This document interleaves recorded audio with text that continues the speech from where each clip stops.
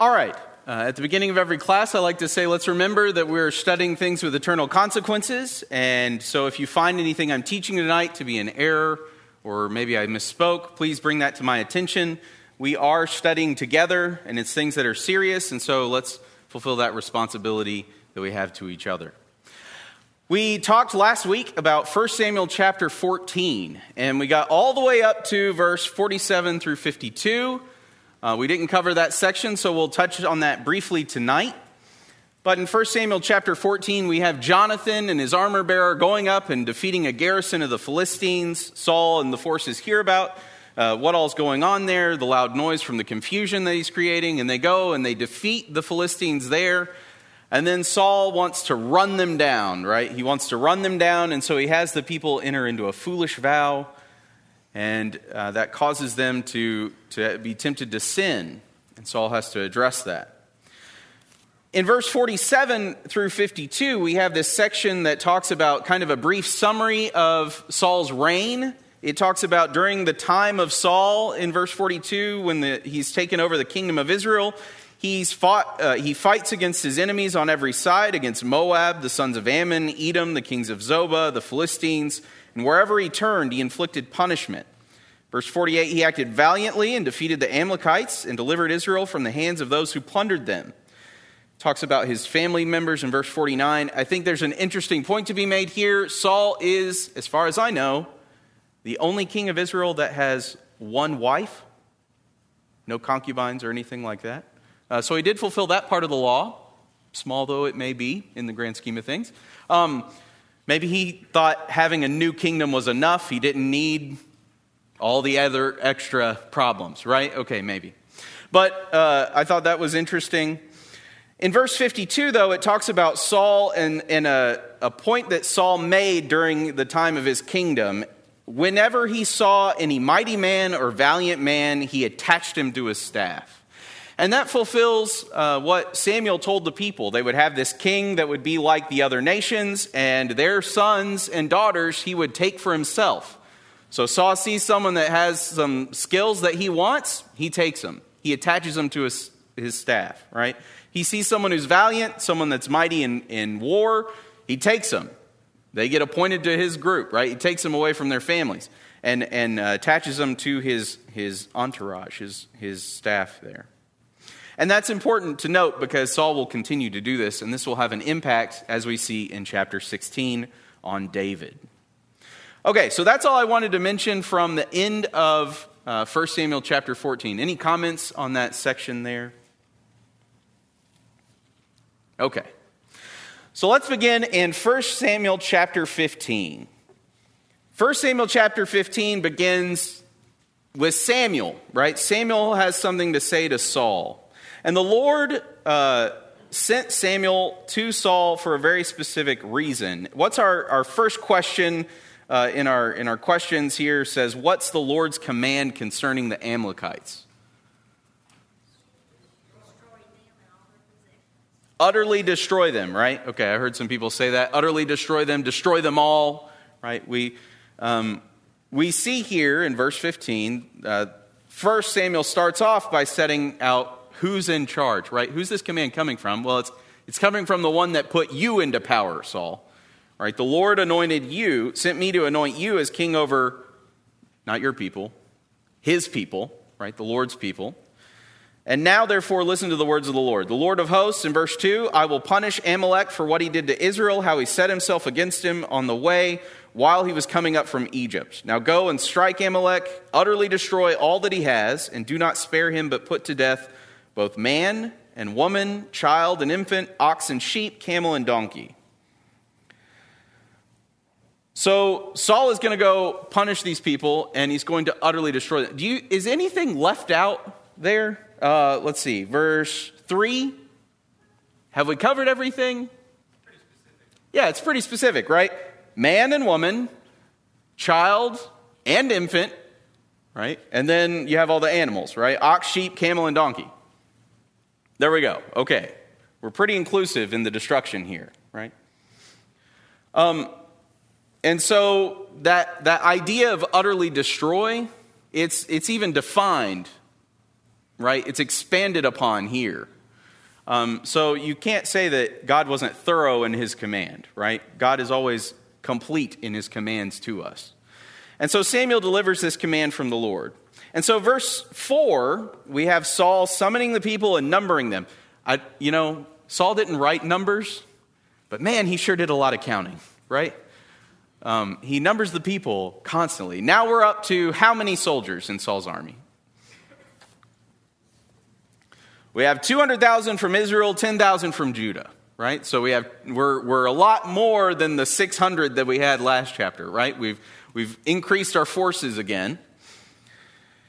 And in verse 5, Saul comes to the city of Amalek and sets an ambush in the valley. Verse 6, he speaks to a specific people, the Kenites, and he tells them they need to do what? They need to leave. Why do the Kenites need to leave? I mean, they're not Amalekites, that's true. Who are the Kenites? Yeah, they're relatives, right? They're descendants of Moses' father-in-law. In Judges chapter 1, verse 16, it talks about them settling in the land. This is also part of a fulfillment of the prophecy of Balaam that we touched on briefly in Numbers. Balaam makes a prophecy. Part of that prophecy is that the Kenites would endure.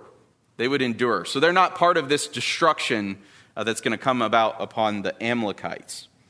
So Saul, whether it's intentional or whether it's providential, Saul tells the Kenites to leave. And so the Kenites, they depart. They depart from among the Amalekites. Now, if I was the Amalekites and I saw this group of people just leaving, I might be a little curious to know what's going on. But the Kenites leave, and then verse 7, Saul defeats the Amalekites from Havilah as you go to Shur, which is east of Egypt. He captures Agag, the king of the Amalekites, alive. He utterly destroyed all the people with the edge of the sword. But in verse 9, Saul and the people spare Agag, the best of the sheep, the oxen, the fatlings, the lambs, and all that was good, and were not willing to destroy them utterly, but everything despised and worthless that they utterly destroyed. Saul defeats the Amalekites, kind of following God's command, right? He defeats the Amalekites. That's not in question, right? What also doesn't seem to be in question is, did he kill the women, children, infants? I mean, as far as we know, he just spared Agag, as far as we know. Everything else he utterly destroyed. Okay, so he utterly destroyed them. But they saved the sheep, the oxen, the good stuff. They kept that. But everything else we utterly destroyed, right? Question number 2. What did Saul and the people do? Did they follow the command or did they not? No, right? The answer is no. Did they follow the command to utterly destroy the Amalekites? No, they did not.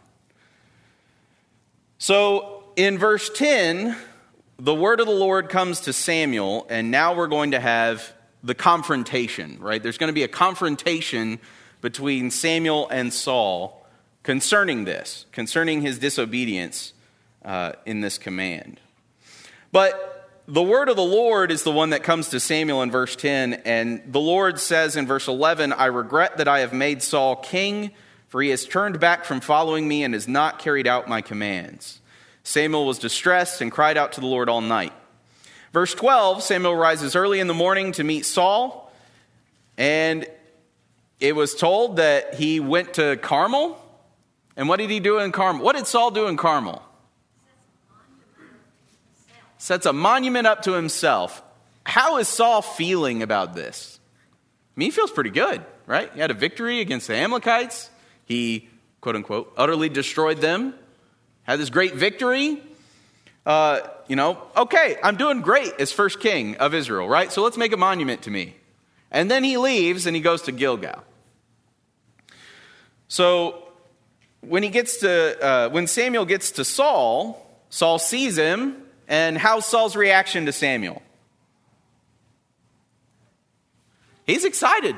Saul, hey, or Samuel, hey. It's very reminiscent of, a few chapters ago, right? Why did you offer the sacrifice? Oh, Samuel, hey, we're doing the sacrifices. Come on in, yeah. Right? He doesn't understand that he hasn't fulfilled the command of the Lord, right? That's not in his mind. From his perspective, he's fine. He's done everything that the Lord wanted. He's doing it right? And so he doesn't have any reason to fear Samuel coming to him or to expect any kind of confrontation. He sees Samuel and he says, "Blessed are you of the Lord. I have carried out the command of the Lord. I did it. We did it, Samuel. Woohoo!" Right? But what does Samuel have to say? Yeah, why, if you did it, why do I hear sheep and oxen? That doesn't make sense with the command, right? The command was to utterly destroy, and part of that list, remember we list everything out, part of that list was sheep and oxen, right? So would you hear them? Not if they didn't have them with them, right? What is this bleating of the sheep in my ears and lowing of oxen? What does this tell me, this initial reaction of Saul to Samuel coming? What it tells me is you can feel really good about things that you've done, but that doesn't make them right. Right? You can feel really good. You know, I feel good. We defeated the Amalekites. We saved Israel from all this oppression. We've delivered this punishment that the Lord has given us to deliver, to judge them for how they mistreated us when we were coming up out of Egypt. We have fulfilled this command. I feel good about it. But he didn't fulfill the command. Right? It didn't, his feelings about it didn't change the reality of the situation. It didn't all of a sudden make it, well, but you feel good about it, so I guess it must be okay, right? His feelings didn't change the truth.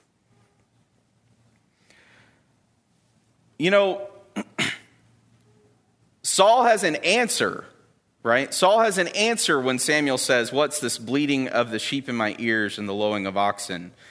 Saul says, "They have brought them from the Amalekites, for the people spared the best of the sheep and oxen to sacrifice to the Lord your God. But everything else we utterly destroyed," right? We saved all this stuff because we're going to make a sacrifice to you, to the Lord, right? We're going to make a sacrifice to the Lord. So that doesn't make it okay. And here it doesn't seem like Saul still doesn't understand what Samuel's trying to say, right? He still doesn't see himself as not fulfilling the command. At this point in time, Saul thinks he's done it. He thinks he's righteous. I have to feel for Samuel being in this position, an older man who's having to deliver this message to Saul, who he anointed as king, and who is, self-deluded at this point, so off the mark that when he's pointing these specific things out to him, he's still not understanding, right? Still not getting it. But this conversation between Samuel and Saul, I think, is very important for us because a lot of times this conversation happens between us and maybe a fellow brother or sister who's trying to convince us or show us where we have fallen short. Maybe it happens between ourselves, where we're having this argument with ourselves about, well, no, I shouldn't do this. Well, but if you do, maybe this good thing will happen. But, well, no, but I really, really shouldn't do this. Well, but if you ignore this part about it that's bad, then maybe it'll be okay. We're not that far removed sometimes from this idea of, or this picture presented here of Samuel and Saul. Yes? This is not no different than today in the religious world. They'll say, "Oh, well, we may not do everything the Bible says, but, look, we help the poor, we do this, we do that. So our good deeds make up for the fact that we don't follow what the Bible says."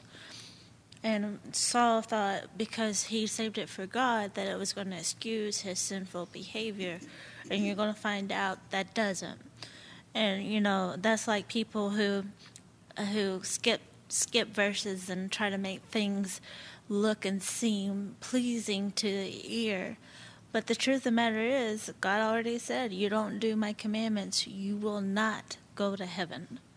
And, you know, I've been to churches or even around town, these mega churches and everything, and they say, well, we may not do it this way, or we may add, or we may do this, but it's still the same thing. And I'm like, it's not.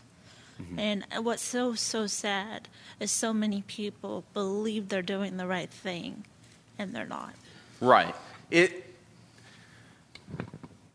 I was going exactly where you brought us to, Leanne. The idea in the religious world today oftentimes is emphasized on feelings and emotion and, you know, how does it make you feel? Well, if it makes you feel good, then it has to be true. Our emotions are not grounded in truth. Our emotions are fickle, they move about, and they betray us on a regular basis, right? God's word is founded in truth.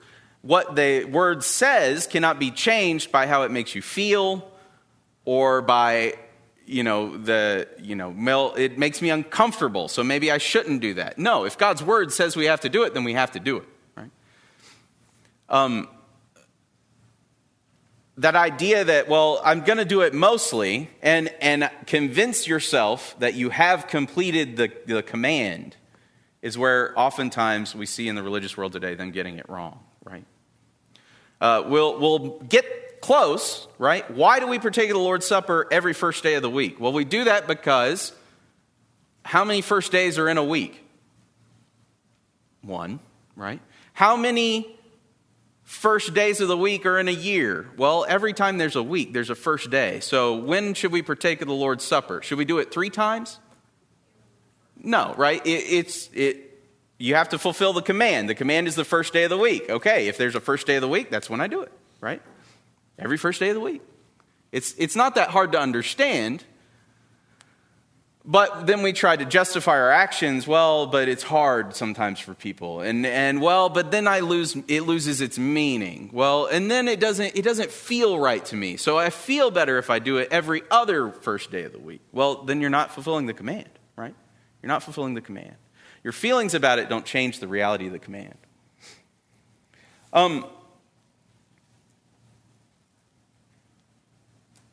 Samuel in verse 16 is done with the excuses. He's done with Saul's political games of, well, no, it wasn't me. It was, we destroyed everything. We did, Samuel, we really did. And in verse 16, Samuel says to Saul, wait and let me tell you what the Lord said to me last night. And he said to him, speak. So I want us to understand this. This is not just an accusation that Samuel has against Saul, because Samuel saw that, oh, wait, there's sheep here, and there's oxen here, and what's going on? No, this is something that the Lord determined was Saul not following his command, right? That's verse 10. The word of the Lord came to Samuel and told him these things. So it's not up to Samuel's opinion. It's not Samuel's, just his prejudice against Saul because of their previous bad interactions. No, this is from the Lord, and Samuel is just the messenger delivering this command. Now, Samuel cares very deeply about this, right? It bothered him. He was awake all night crying to the Lord because of this situation. He's greatly distressed. And when he comes to Saul and he makes the accusation, and I think what he wants is what we find David doing later, which is falling to the ground, admitting your sin, and showing repentance, right? Wanting to change. But instead, what he gets from Saul is he gets a man who is saying, well, no, I did it. I don't know what you're talking about. I did it. Well, but there's sheep over here and there's oxen over here from the Amalekites. No, but yeah, I know, but I did it. I did the command anyway. And that would be frustrating. Samuel here is done in verse 16. He says, wait and let me tell you what the Lord said to me last night. In verse 17 he says, is it not true Though you were little in your own eyes, you were made the head of the tribes of Israel, and the Lord anointed you king over Israel. And the Lord sent you on a mission and said, go and utterly destroy the sinners, the Amalekites, and fight against them until they are exterminated. Verse 19, why then did you not obey the voice of the Lord, but rushed upon the spoil and did what was evil in the sight of the Lord? You're done explaining it now, Saul. I have to tell you some things. The Lord told me that you did not fulfill this command, right? But it was you who were so humble at the beginning. You thought so little of yourself, and now your pride has caused you to do this, right? Seems to be Samuel's accusation here.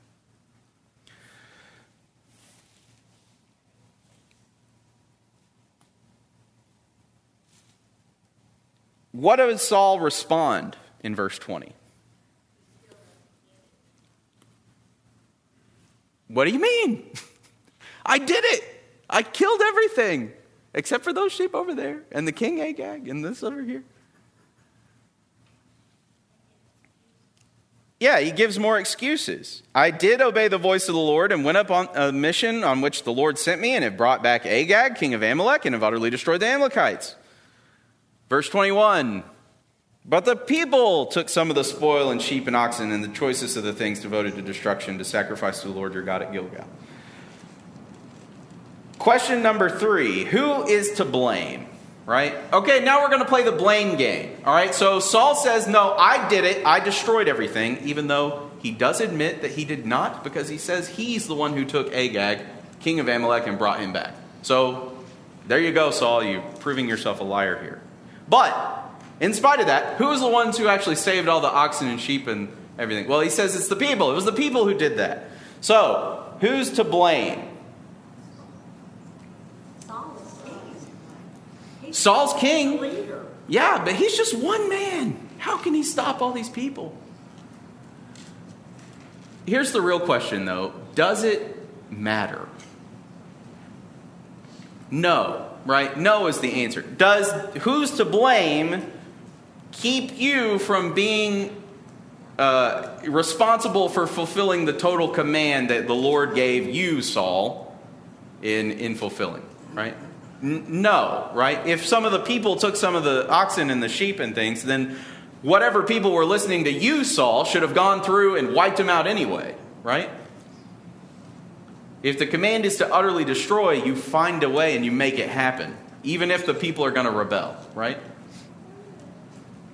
But no, Saul wants to play the blame game. Yes? I think there's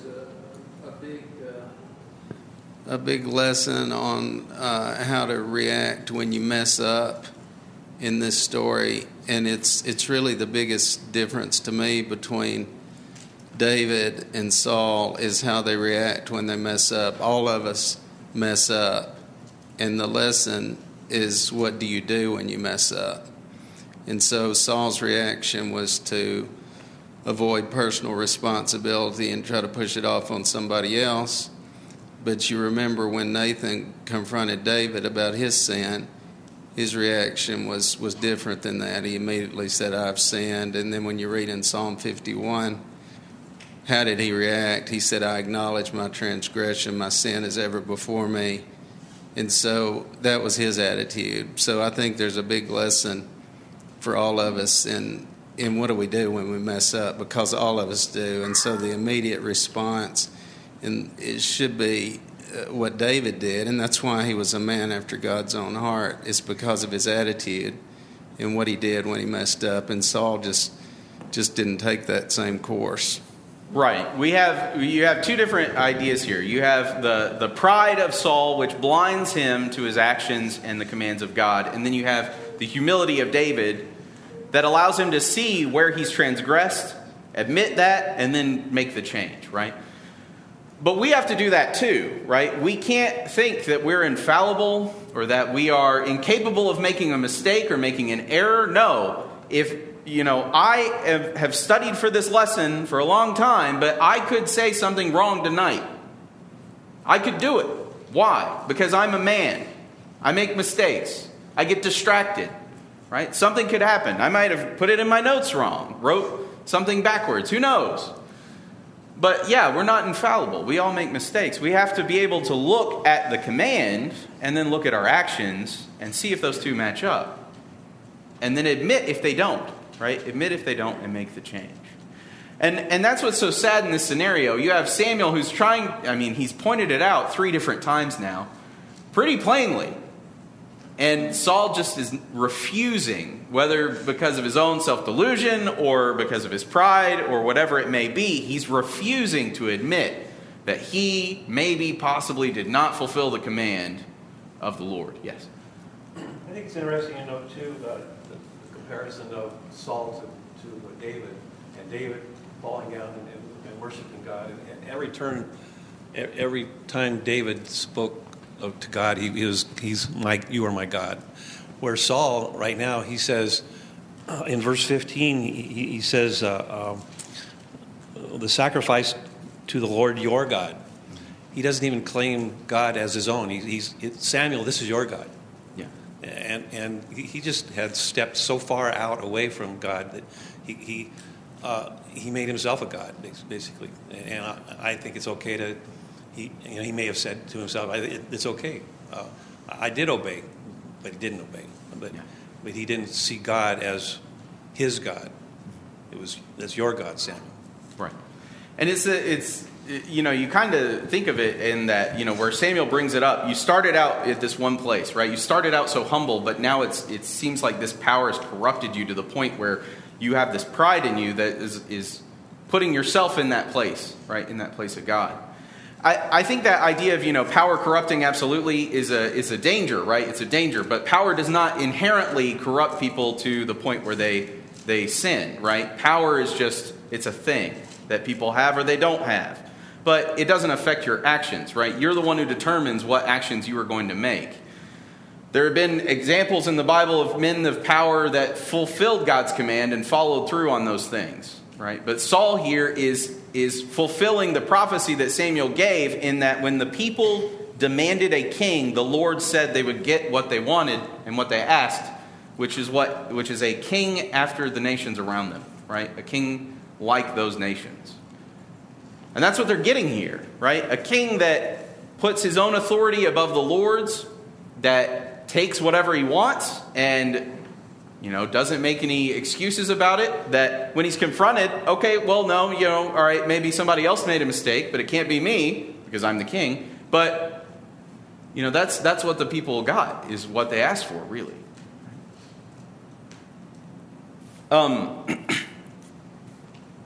I did obey the voice of the Lord. The people took some of the spoil. Blame does not remove responsibility from any party, right? I don't know why we as mankind seem to have this desire to throw blame around and to say, they did it first, and so then they did it, but it really started here. It's this person's problem. That never ends arguments. It never solves problems. It never, brings anything to a conclusion that is going to end well. Identifying a problem, identifying a source of a problem, sure, that's important so that it can be corrected and corrected appropriately, right? If you don't correct the appropriate issue with whatever you're talking about, your health or technology or whatever it might be, then that issue may persist, right? If you don't fix the computer virus where it's actually a problem, it'll keep going, right? It'll keep happening. So, yes, you need to identify the problem. But pointing fingers isn't really identifying the problem, right? It's wanting you to, okay, don't focus on me and what I did wrong, focus on this person and what they did wrong, right? It's a distraction technique. And we don't need to be distracted. We need to be focused and intentional in our relationship with the Lord, right? If we have made a mistake, if we have sinned, then we need to fix it, whatever that problem might be, right? We need to address it. Why? Because, there's a problem between me and this other person, yes, but also, more importantly, because there's a problem now between you and the Lord. One of those problems is going to cost you a relationship here on earth. The other problem is going to cost you your eternal salvation. Why not fix it and save both, right? Instead of pointing back and forth and playing the blame game. I don't know why we get fixated on blame, but for some reason it's something that we seem to do. Awareness seems to help, right? Samuel gives Saul the point, the lesson he needs to learn in verses 22 and 23. Has the Lord much delight in burnt offerings and sacrifices, as in obeying the voice of the Lord? Behold, to obey is better than sacrifice, and to heed than the fat of rams. For rebellion is as the sin of divination, and insubordination is as iniquity and idolatry. Because you have rejected the word of the Lord, he has also rejected you from being king. This is going to come up again, right? This section here where Samuel is explaining to Saul that what does the Lord want? The Lord wants your obedience, right? Why is obedience greater than sacrifice? Has to do with your attitude of heart. Has to do with your attitude of heart. Are you going to miss the sacrifices if you're obedient to the Lord? No, right? One follows the other, right? Obedience to the commands of the Lord would have you fulfill his commands, which would include those sacrifices. But you would do them the right way and at the right time and not find your own way in your own time, right? This idea that rebellion and insubordination being as of the sin of divination and idolatry, you are replacing God and his will with something else. And often that's your will, right? That's your will. That's what you want. That's what you're looking for. And that would be the same as replacing God with an idol, right? And bowing down to an idol to follow whatever it, quote unquote, tells you to do. Right? Because of this, the Lord has rejected Saul from being king. Now, is this the first time Saul's been told this? No, right? It happened before, a couple chapters ago, when he disobeyed the Lord that time, right? He disobeyed the Lord then. He offered the sacrifice. He couldn't wait. And so the kingdom was taken away. Well, now it's told to him again. The Lord has rejected you, right? You have been rejected because you have rejected the word of the Lord. Similarly, we can end up in the same position, right? If we reject the word of the Lord, if we put ourselves first, if we follow our will before the Lord's, we don't fulfill the commands as they have been given, but as we determine or define or whatever, right? This word utterly destroy, this phrase utterly destroyed, has been thrown around several different times by Samuel and by Saul. And you can tell just from the context that what they're describing are very different things, right? Saul's term for utterly destroy includes some things and then doesn't include some other things, right? He's talking about, in a very specific sense, we utterly destroyed these specific things that I'm listing in my head right now, but not telling to you, Samuel, right? When Samuel used, and the Lord used the word utterly destroy, they meant everything, right? As it was defined to Saul at that moment. We cannot take the Lord's commands and insert our own definition in place of what the Lord intended. If we do, then we're no longer fulfilling the Lord's commands, but we are now fulfilling our twisted, messed up version of the Lord's commands, which are not the Lord's commands. They're ours at that point, right? We've taken it, we've adapted it to whatever we wanted, and then we implement it. And that makes it ours at that point, right? That's not following after the Lord. That's, again, insubordination, rebellion, idolatry, not following after the Lord. Yes, sir. I like Proverbs 3:5. Trust in the Lord with all your heart and lean not on your own understanding. Seems applicable here. Yeah. Yeah, it's a simple idea, and yet this problem permeates throughout, all, false teaching, false doctrine, other religions, other denominations. I mean, you find it everywhere where someone takes something, they think this is a good idea, and they change it and apply it and make it happen. And then we take this and we think that's a good idea, and we change it and we apply it and we make it happen. And everything, it keeps compounding and compounding until what you end up with is nowhere near what you started with, right?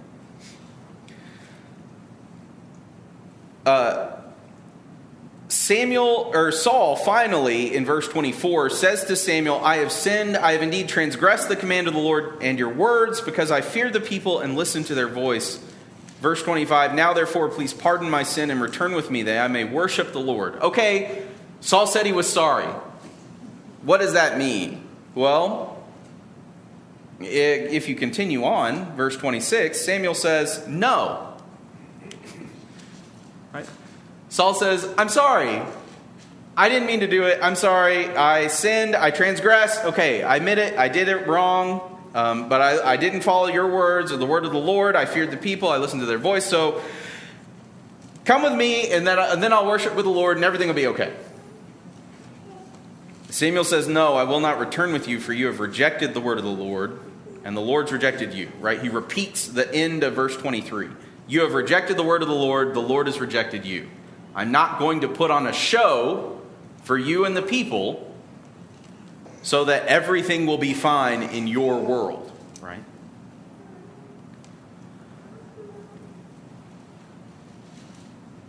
I like in verse, Samuel, he's just going to leave. He's just going to go. Saul grabs the edge of his robe and tears it. Verse 28 and 29.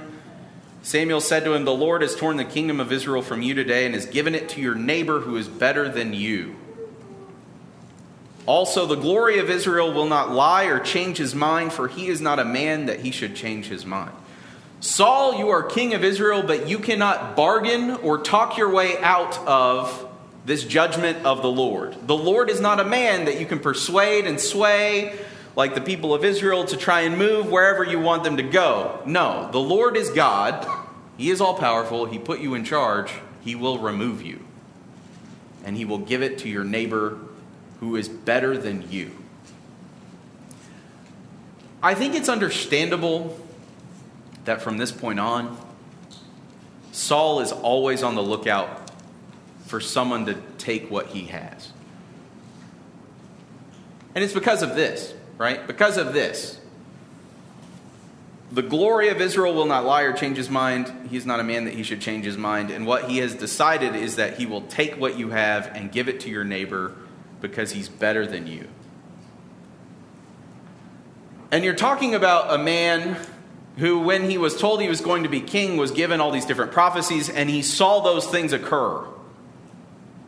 Right? He didn't believe that he was going to be chosen as king, and so the Lord gave him these signs. These signs were given from Samuel to prove to him that he was chosen and anointed from the Lord to be king. And those things happened. And then when they went to anoint the king, he knew what was coming, right? He knew that he was the one who was going to be chosen. That's why he hid himself. He knew. And so when Samuel gives this declaration and says, the Lord has torn this kingdom from you and is giving it to another, he knows what that means, right? He knows this comment that God does not lie. He knows that point, that if the Lord has said it, it will happen. He knows that it was proven to him already.